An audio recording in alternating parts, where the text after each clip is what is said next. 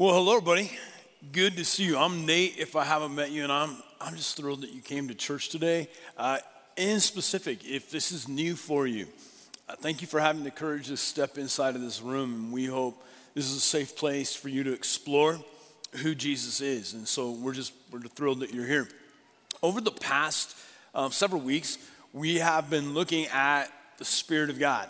There's so many points of confusion, misunderstanding, and this symbol, known as the triquetra, is one that the early church developed, we know, sometime before 79 AD. So even before the New Testament was completely written, the early followers of Jesus, they felt like it was essential to remind everybody and to remind themselves that God was three in one. The term Trinity comes from that He is the Father, the Son, and the Holy Spirit. And so we've been looking at specifically what it means for him to be the Holy Spirit. The first week, we looked at Acts chapter 2 and this idea that God came to recreate the world when he brought his Spirit. And so it created a new potential and dynamic for human life, that we would no longer have to be spiritually dead, that there is a new way we could live. Then we looked at the idea that the Holy Spirit is a gift. That's what Jesus said. He's a gift to human beings, and then he gives us gifts that supernatural things can be worked through us. I can love more than I could ever imagine. I can say things that I thought I'd never have the words to say, because it's the dynamic supernatural work of the Spirit working through us. Then we looked at the fact that he is our teacher. Okay, so this is a broad perspective on the Holy Spirit.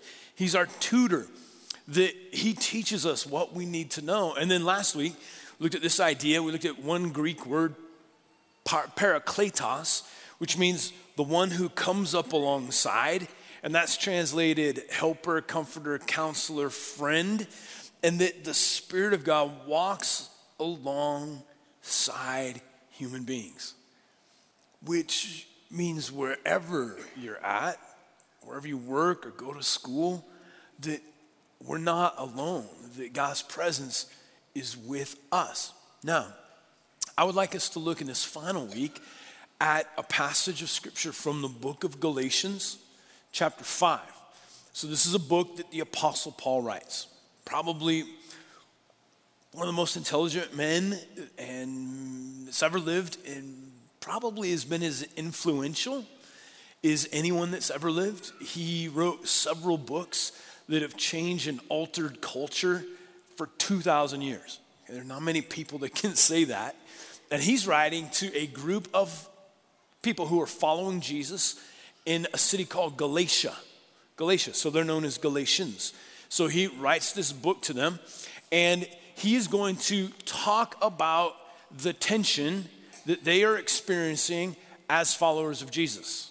Okay, here's the dynamic that's happening. In Galatia, there are people who said, yeah, I want to follow Jesus. I believe that my life could be resurrected. But here's what's happening in Galatia. They still struggled with old ways of acting, thinking, and behaving. They sometimes succumbed to physical temptations and passions. They at times lost their temper. They were reactionary. And they were, here's the word, inconsistent. And they couldn't figure out, why are we so inconsistent? If the message of Jesus is so dynamic, if God has recreated the world, if we are now made alive, why do I do the things that I don't want to be doing anymore? Can anybody in the room relate to that? You just get a little frustrated at yourself. Like, why do I still have these inconsistencies in my life? So maybe you're spiritually unresolved. You don't know exactly what you believe, but you've seen that. You act out, you respond, and you're like, why did I do that? That hurt that person, or that was so selfish.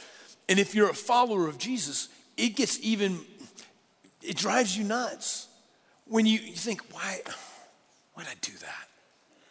Why did I react that way? That's not who I want to be.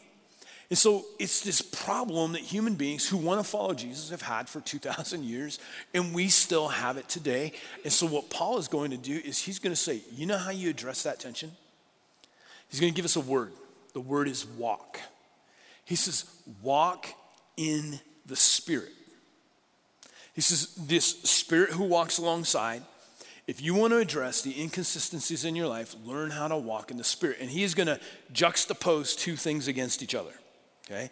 It is going to be the old way of doing things, which he calls the flesh or your carnal nature, okay, your instincts, and this new dynamic, this new birth that God has given you.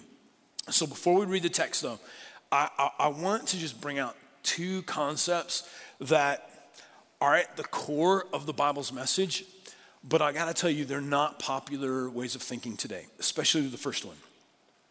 It's really frowned upon, okay?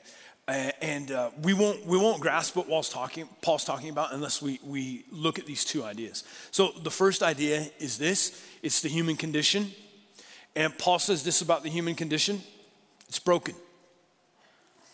It is broken. I have bad news for you. You're broken. Warped, twisted, and beyond physical repair. Okay? Person next to you, broken. Everybody. So this is not popular whatsoever because we have adopted this type of concept, and I see how it's appealing, is that human beings are basically good. Okay, that's very popular. Human beings are basically good. And if you could just put human beings in the right environment with the right stimuli, if you could just protect them from negativity, that human beings would flourish and blossom and everything they would do would be beautiful. Okay? That makes sense. However, if you let's just look at the past 100 years of human history since the Enlightenment. Okay, just past 100 years. How many millions upon millions of people have died in war and genocide? The abuse, the hurt, it is rampant everywhere. The problem with human beings, and the Bible got this thousands of years ago, is that we aren't basically good. That there is something broken within us. And I know that may be difficult to hear, and you need to mull over that yourself. But without that concept, the book doesn't make much sense. The Bible doesn't make sense. It's why we needed Jesus to come onto the planet. So the Bible says this might be familiar to some of you, but I think this rudimentary illustration will help. It says, if this is a human being, okay, there are fractures and breaks, trauma, my own rebellion, my brokenness, all of this pollution, this damage in my life, and it can't be repaired by human endeavor. So you could look at the history of the world and you could say this: you know what we've been trying to do is we've been trying to fix human beings.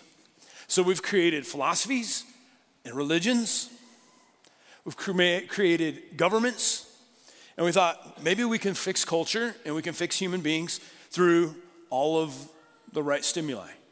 If we can just put people in the right environment, all of this will clear up. But the Bible says human beings are broken. And that is just absolutely depressing unless I tell you the second thing. Second thing is this, is that God has a plan to address this. Your brokenness and my brokenness. It's called regeneration. It's called new birth. And all of this takes place through the death, the life, and the resurrection of Jesus. So the solution to human brokenness wasn't be nicer. It wasn't be more religious. It wasn't just believe these positive things. God said this. It started in Genesis chapter 3, the third chapter in the Bible, when we chose independence from God. It said that human beings snapped. And we broke, and we have now been millennia of generations who have been broken. And God said this, here's the plan to address human fracture and brokenness. God said, I will become a human being. I will enter into their world.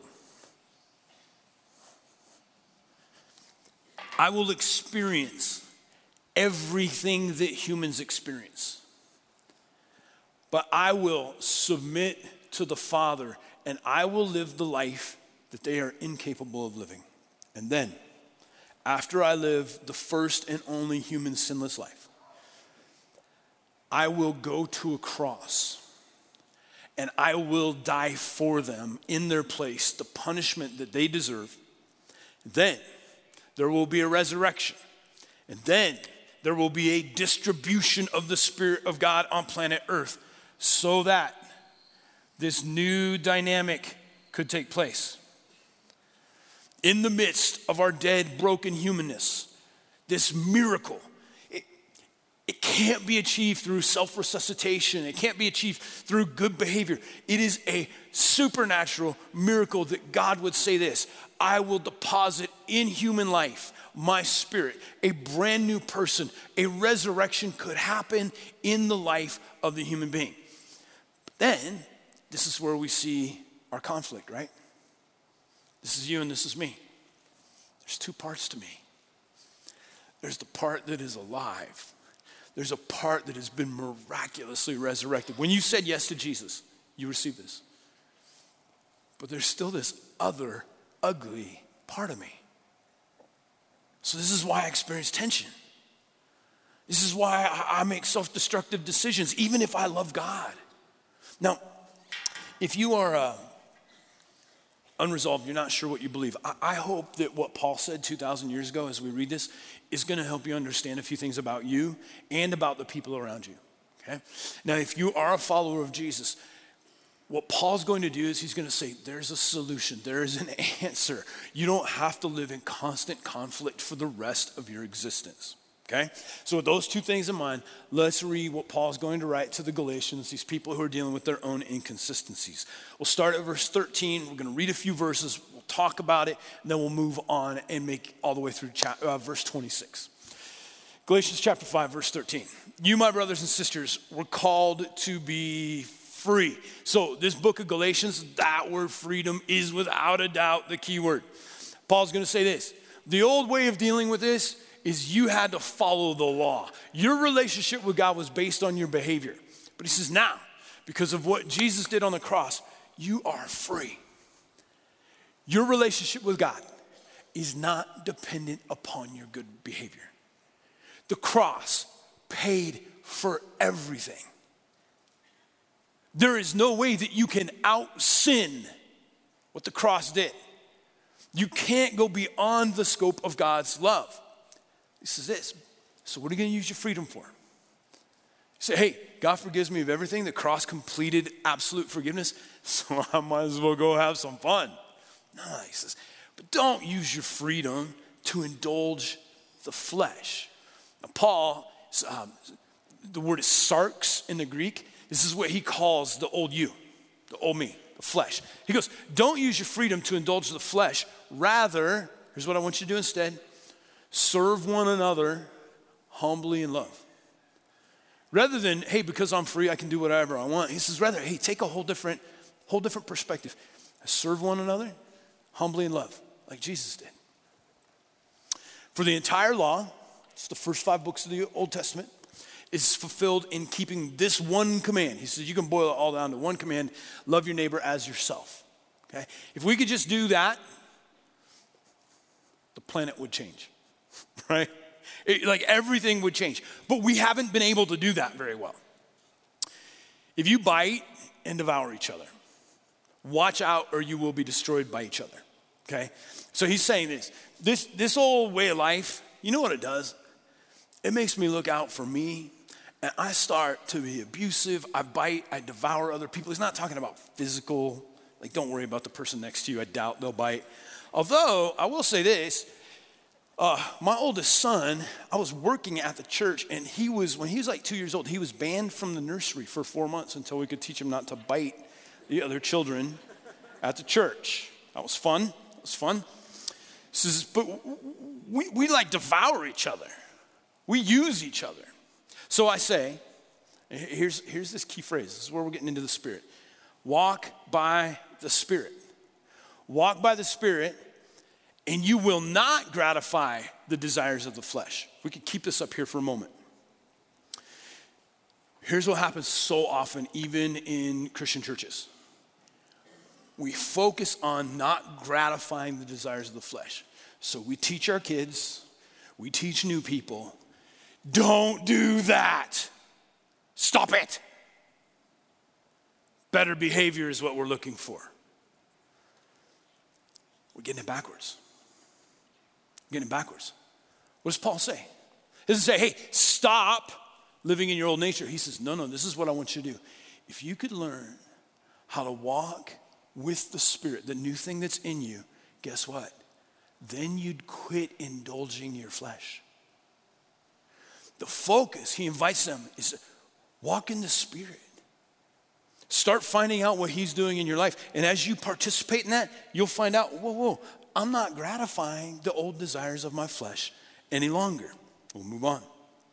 For the flesh, old nature, desires what is contrary to the Spirit, okay? They're opposed to each other. And the Spirit, what is contrary to the flesh. They're in conflict with each other. That's the conflict in you, the conflict in me. So that you are not to do whatever you want. But if you are led by the Spirit, you are not under the law. You're in a whole new place, okay? Let's talk a little bit about this. You can sum up this whole section by saying what Paul wants human beings to do is to love one another, to love each other, but that is not as easy as it sounds. Jesus gave, he didn't come giving a bunch of commands. He gave this really clear command. He said, I want you to love one another. But has anybody found in their life that that is more difficult than you ever thought it would be, right? What I see is it's easy for me to love people I deem lovable, right? It's a lot more difficult to love people that I don't think are very lovable. And Jesus said, a radical new way of living. He says, I want you to love your enemies. What? He says, and this is why we have all these conflicts. It's because we're told to love one another, but there's this old influence in me that says, why would I serve you humbly? What about me? I got to look out for number one.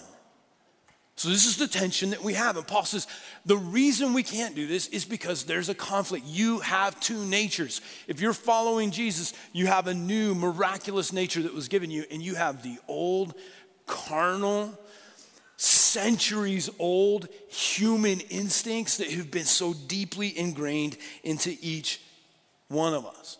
And so instead of loving, what do? We bite and we devour. There will be so many stories in this room of the pain that you and I have experienced through human relationships. Our families fall apart. Relationships fall apart. He says it's just the result of our carnal nature. So he says now you have two options. Okay, two options. Here's your two options. You can either walk in the flesh or you can walk in the Spirit. Which one of these will dominate your life? Walk in the flesh or walk in the Spirit? I'm going to show you a picture. Paul's saying something like this. In your life, there will be constant junctures. I would say you're going to face dozens of these probably a day, where you're walking down life and something happens, something unexpected, something unplanned. Someone says something. And you are facing a juncture, and you're going to say this. If you're a follower of Jesus, you're going to say, okay, do I walk in my old nature, or am I going to choose to walk in the Spirit? Which one will it be? I'm going to tell you which one is always easier. Your old nature. Because that path is well worn. You inherited that path. I'll give you an example. Thursday morning, dropping off my daughter at middle school. We'd already hit the high school, and I still have never figured out why Billings doesn't have any buses. So it's just, anybody who's done this, it's just massive cars, and we're trying to get through and trying to get everybody to school in time. And I'm making a right turn, right? And as far as I know, you always yield. If you're making a left turn, you yield, right? So I'm making a right turn, and there's a lady who's making a left turn. So she's supposed to yield legally to me.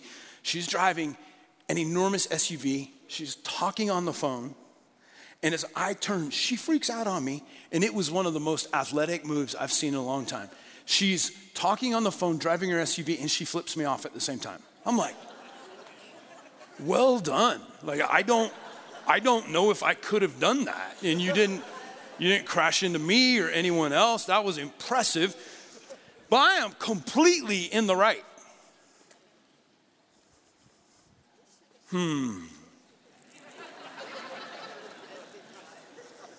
Right?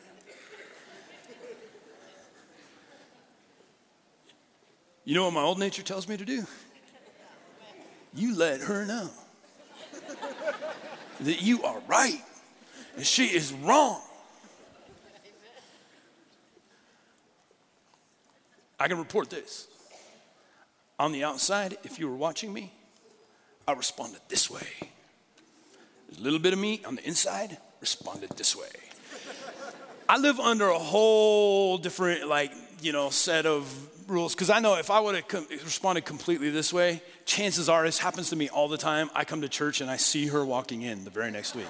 It's just it's a terrible setup. So it is some form of pressure, behavior modification that I have in my life. No, but that is one little instant, and then it was all throughout the day.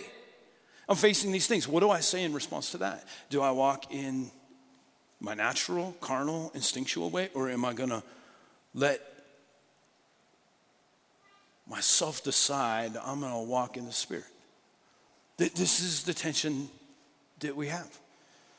What am I going to do with it? So Paul's going to move on, verse 19 through 21. Let's read that. So this is love, not as easy as it sounds because of this conflict. So Paul's going to describe the acts of the flesh. This is the old me. Acts of the flesh, they're obvious because you experience them, we experience them. Our counseling centers, our therapists are filled because of this. Sexual immorality, impurity, and debauchery. Idolatry and witchcraft, hatred, discord, jealousy, fits of rage, selfish ambition, dissensions, factions, and envy, drunkenness, orgies, and the like. He just says the list goes on. I'll warn you, as I did before, that those who live like this, in this old nature, will not inherit the kingdom of God. This just doesn't work. It's not healthy. So Paul's going to tell them, here's the acts of the flesh. This is the byproduct of what you will get because this is in you. Now, as I read the list, some of them were a little bit more shocking than the others, right? You're like, ooh, didn't think I'd hear that word in the Bible. Yep, it was there. And then some of them seem a little bit more benign, like factions, dissension, fits of rage. Why does it have to make it on that list? Because there's some whoppers on that list. Here's what Paul says. It's all a result of brokenness. It's all the old me. It's all flesh. And he says, if you let this be the dominant influence in your life, that's what you're going to get. It's just natural. That's the way, the order of life. That's what your flesh produces. Brokenness, damage in other people, ideas of self-preservation that pollute my relationships. That's what you're going to get. The very next section of scripture, he's going to say, there's another way. Notice it starts with but. It starts with but. But the fruit of the Spirit, so those are the acts of the flesh. The fruit of the Spirit is love, joy, peace, forbearance, which is patience, kindness, goodness, faithfulness, gentleness, and self-control. Against such things, there is no law.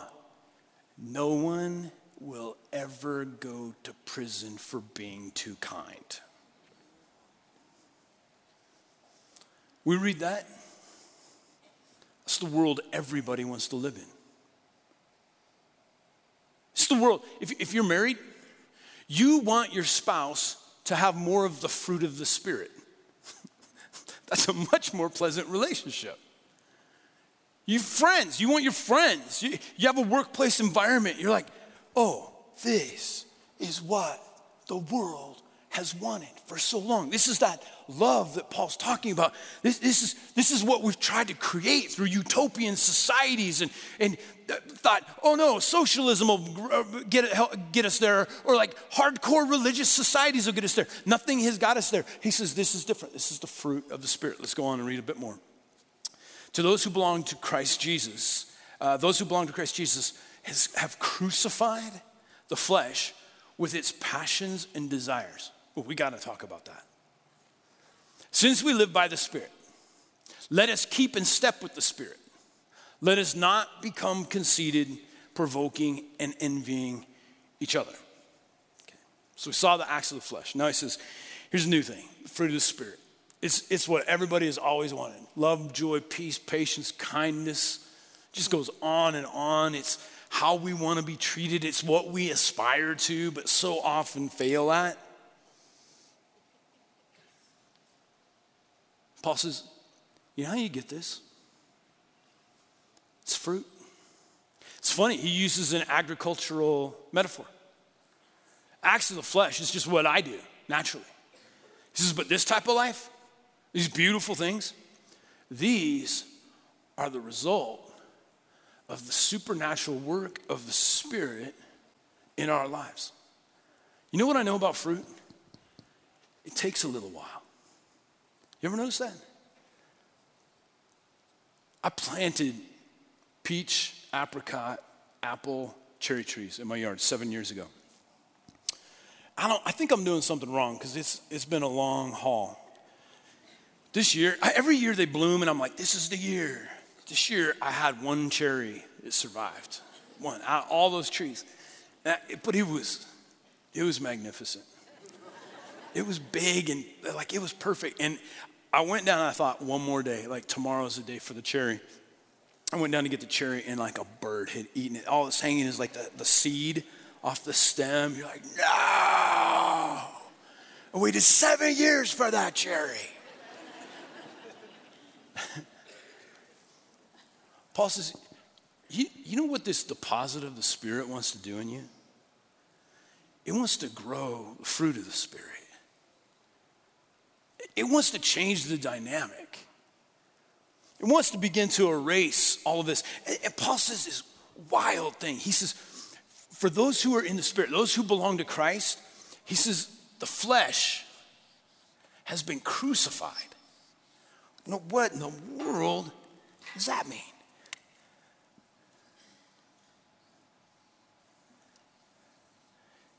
Crucifixion was borrowed by the Romans from the Babylonians. And many would say it's probably the most horrific form of human execution that has ever been developed. It wasn't like, how can we end somebody's life quickly? It was literally, how can we extend suffering for as long a time period as possible? So there's very little initial trauma. So oftentimes, people would hang on the cross for 3 or 4 days. And it's so agonizing as your internal organs begin to collapse, as you begin to drown from your lungs not being able to function, that people would scream. Everybody on a cross would scream and scream and scream, and you couldn't get down. And here's why the Romans loved it. They always crucified people in a public spot. It was always outside of a city or along a road, because there was this phrase that they used. They said, the screams of the crucified keep our empire intact. It's such a horrible way to die, and it took so long that people they'd just be submitted like, I don't want that, therefore I will never rebel against the empire, ever. Paul uses this word. He says, here's what you need to know about yourself. When the Holy Spirit came into your life and regenerated you, he also crucified your flesh. Which means this, it's stuck on a cross and it no longer has power over you. It does not have to be the dominant influence in your life any longer. Paul understands there's a conflict going on in you, but here's the good news, is that the cross is big enough that I do not have to operate in my passions any longer. I don't have to respond. I can say, wait a minute, I've got a new nature. And I'm going to exercise that nature. I am going to choose to walk in the Spirit because this thing doesn't have power. I know any of us in the room, you've ever stuck in addiction, you've got secrets in your life that you're just praying people will never find out. Listen, I gotta tell you something. If this has happened, that no longer owns you. There can be freedom. So here's the plan. If that is true,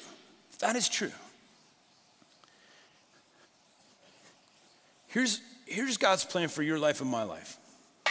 Anybody want to know God's plan for your life? Here it comes. Every one of us. Is that as the Holy Spirit is doing his work in my life, as I am choosing to walk in the Spirit, the fruit of the Spirit, the beautiful things that every human being wishes they had, begins to expand and develop. Because this no longer owns me. My hope is this. If I get to live to be 80 or 90 years old, that God, this isn't anything I've produced. God, through his Spirit, through my surrender, through me walking in the Spirit, has developed and matured me so that my carnal flesh, it's never gonna go away, not this side of heaven, but it becomes smaller and smaller and more insignificant. That's what God wants. That's his plan for our lives. He says this tension, he gets it. Paul has the same tension, but there is a solution. I just want to leave us with a few practical statements that might help us apply this. Number one, realize that the acts of the flesh are something that I produce, okay?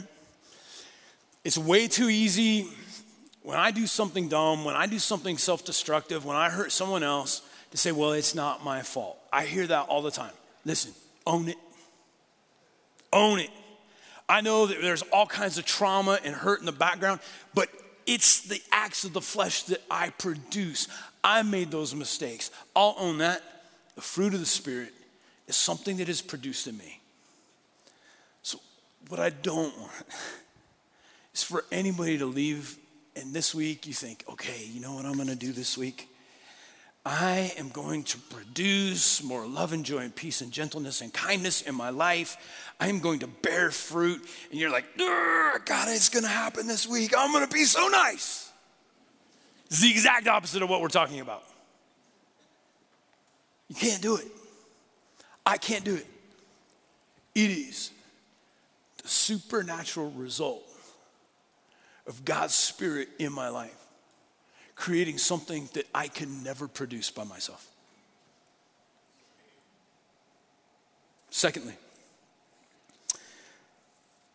I think all of us have to learn how to tap the brakes. Tap the brakes. Let me explain what I mean by that. Probably most people in the room have driven a car with cruise control, and especially in a place like Montana where you can zoom along at 80 miles per hour. If you see something ahead of you and you're like, uh-oh, I might need to slow down, and the cruise control is on, what do? You don't want to like lock them up, right? You tap your brakes because you're going to slow down, because what the cruise control does is it keeps your momentum going in the direction you're headed. And so you tap the brakes, take the cruise control off so you can pause and you can begin to make a good decision on what needs to happen. You have a cruise control and I have a cruise control. It's called my old nature. These are long-term habits that are in me. And so what we're needing to learn to do is to say, I'm speeding down road, I'm at work, I'm at school. Oh my goodness, there's a situation ahead of me. I want to tap the brakes so that I can pause, because I know your cruise control, your old nature is going to lead you in the same direction that you've always gone. But I pause, say, whoa. I want to take this other route. I want to walk with the Spirit, not with my old nature. How do you identify that? When you feel the anger rising up, wait. I feel like I have to justify myself. Maybe that's my old nature.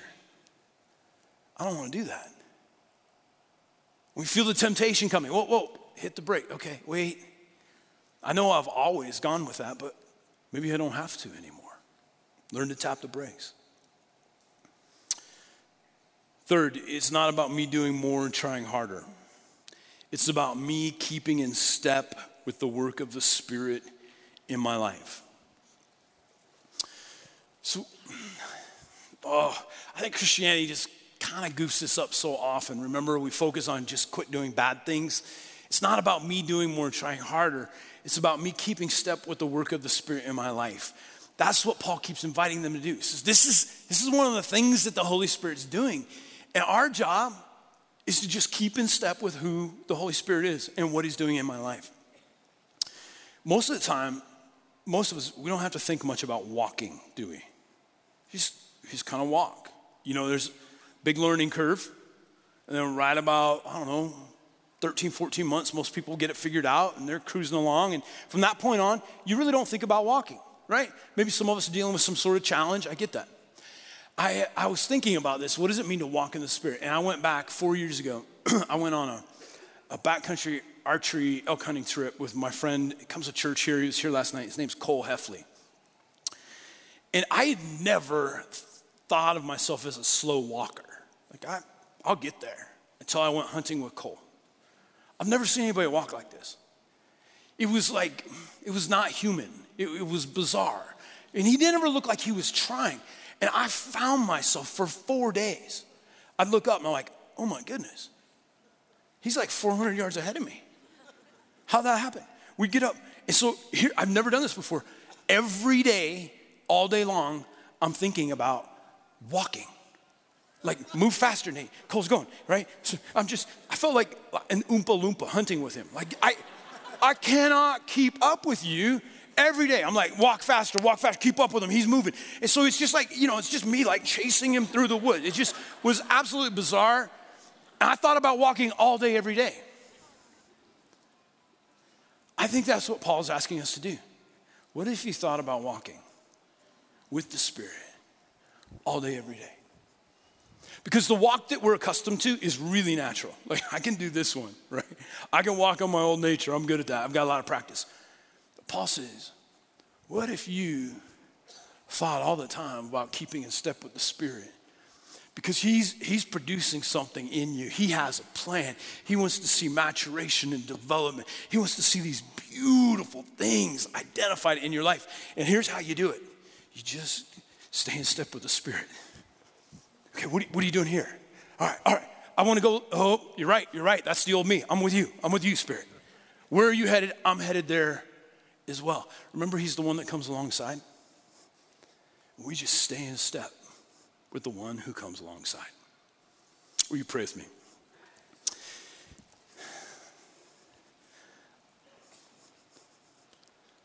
Human beings have always faced this tension. We want to be better. We want to be different. But we cannot fix ourselves. We're damaged in a way that no amount of good behavior or religion, none of it could ever restore what's been lost.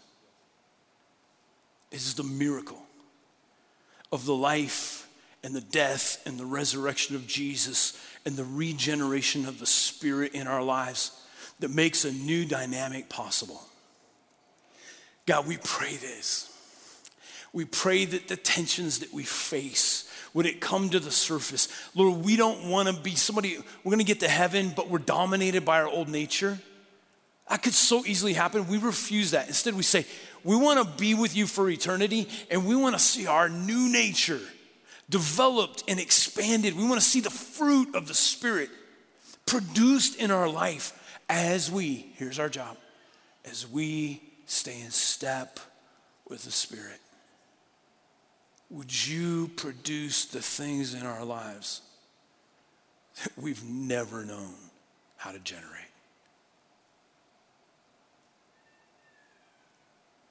Would you teach us how to pay attention to our new nature? If you walk with the Spirit, you will not gratify the desires of the flesh. If you keep your eyes closed for a moment, Just want to create a little bit of space for anybody in the room. And perhaps you'd say this, you'd say, Nate, if that's really true, that human beings are broken and there's no amount of good behavior that can ever save me, maybe you'd say, I need that. I need that new birth. What Jesus did on the cross through his life, through his resurrection is for me, and I need something supernatural to be birthed in me. I want to be a follower of Jesus. I'm not just going to believe that he existed. I'm ready to surrender to him. If that is you, would you boldly do this? Would you just raise your hand and wave at me? I want to catch your eye. Yeah, you're his. Yes, ma'am, you're his. All right, both you little ones. Yes, sir. Yes, ma'am, you're his daughter. Okay, I see you guys right there. Beautiful. All right, ladies, both of you, I see that. You're his over there, yes. In the very back, I see you. Yeah, yes, sir. Right back there as well. Okay, yes. Yeah, here, yes, sir. You're his, yes, ma'am. Yes, ma'am. Son, daughter of God, right there. Beautiful. If you're in the balcony, will you wave at me? It's a little bit harder for me to see you. Okay, here as well, yes, sir. Yeah. All right, yes, and yes, both of you right there. Both of you there as well, right up at the very top. Oh yeah, you're his. Okay, here. Yep. Wow, astounding, astounding. Hey everybody, would you applaud for a whole bunch of people that just made the bravest decision of their life? Love it, love it. Beautiful.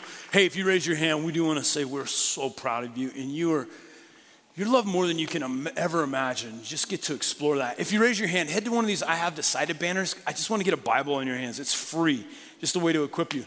Everybody else, be the hands and feet, mouthpiece of Jesus. Walk in the Spirit and see what happens. If you need prayer, there's people you can trust up front. God bless you. Love you. See you soon.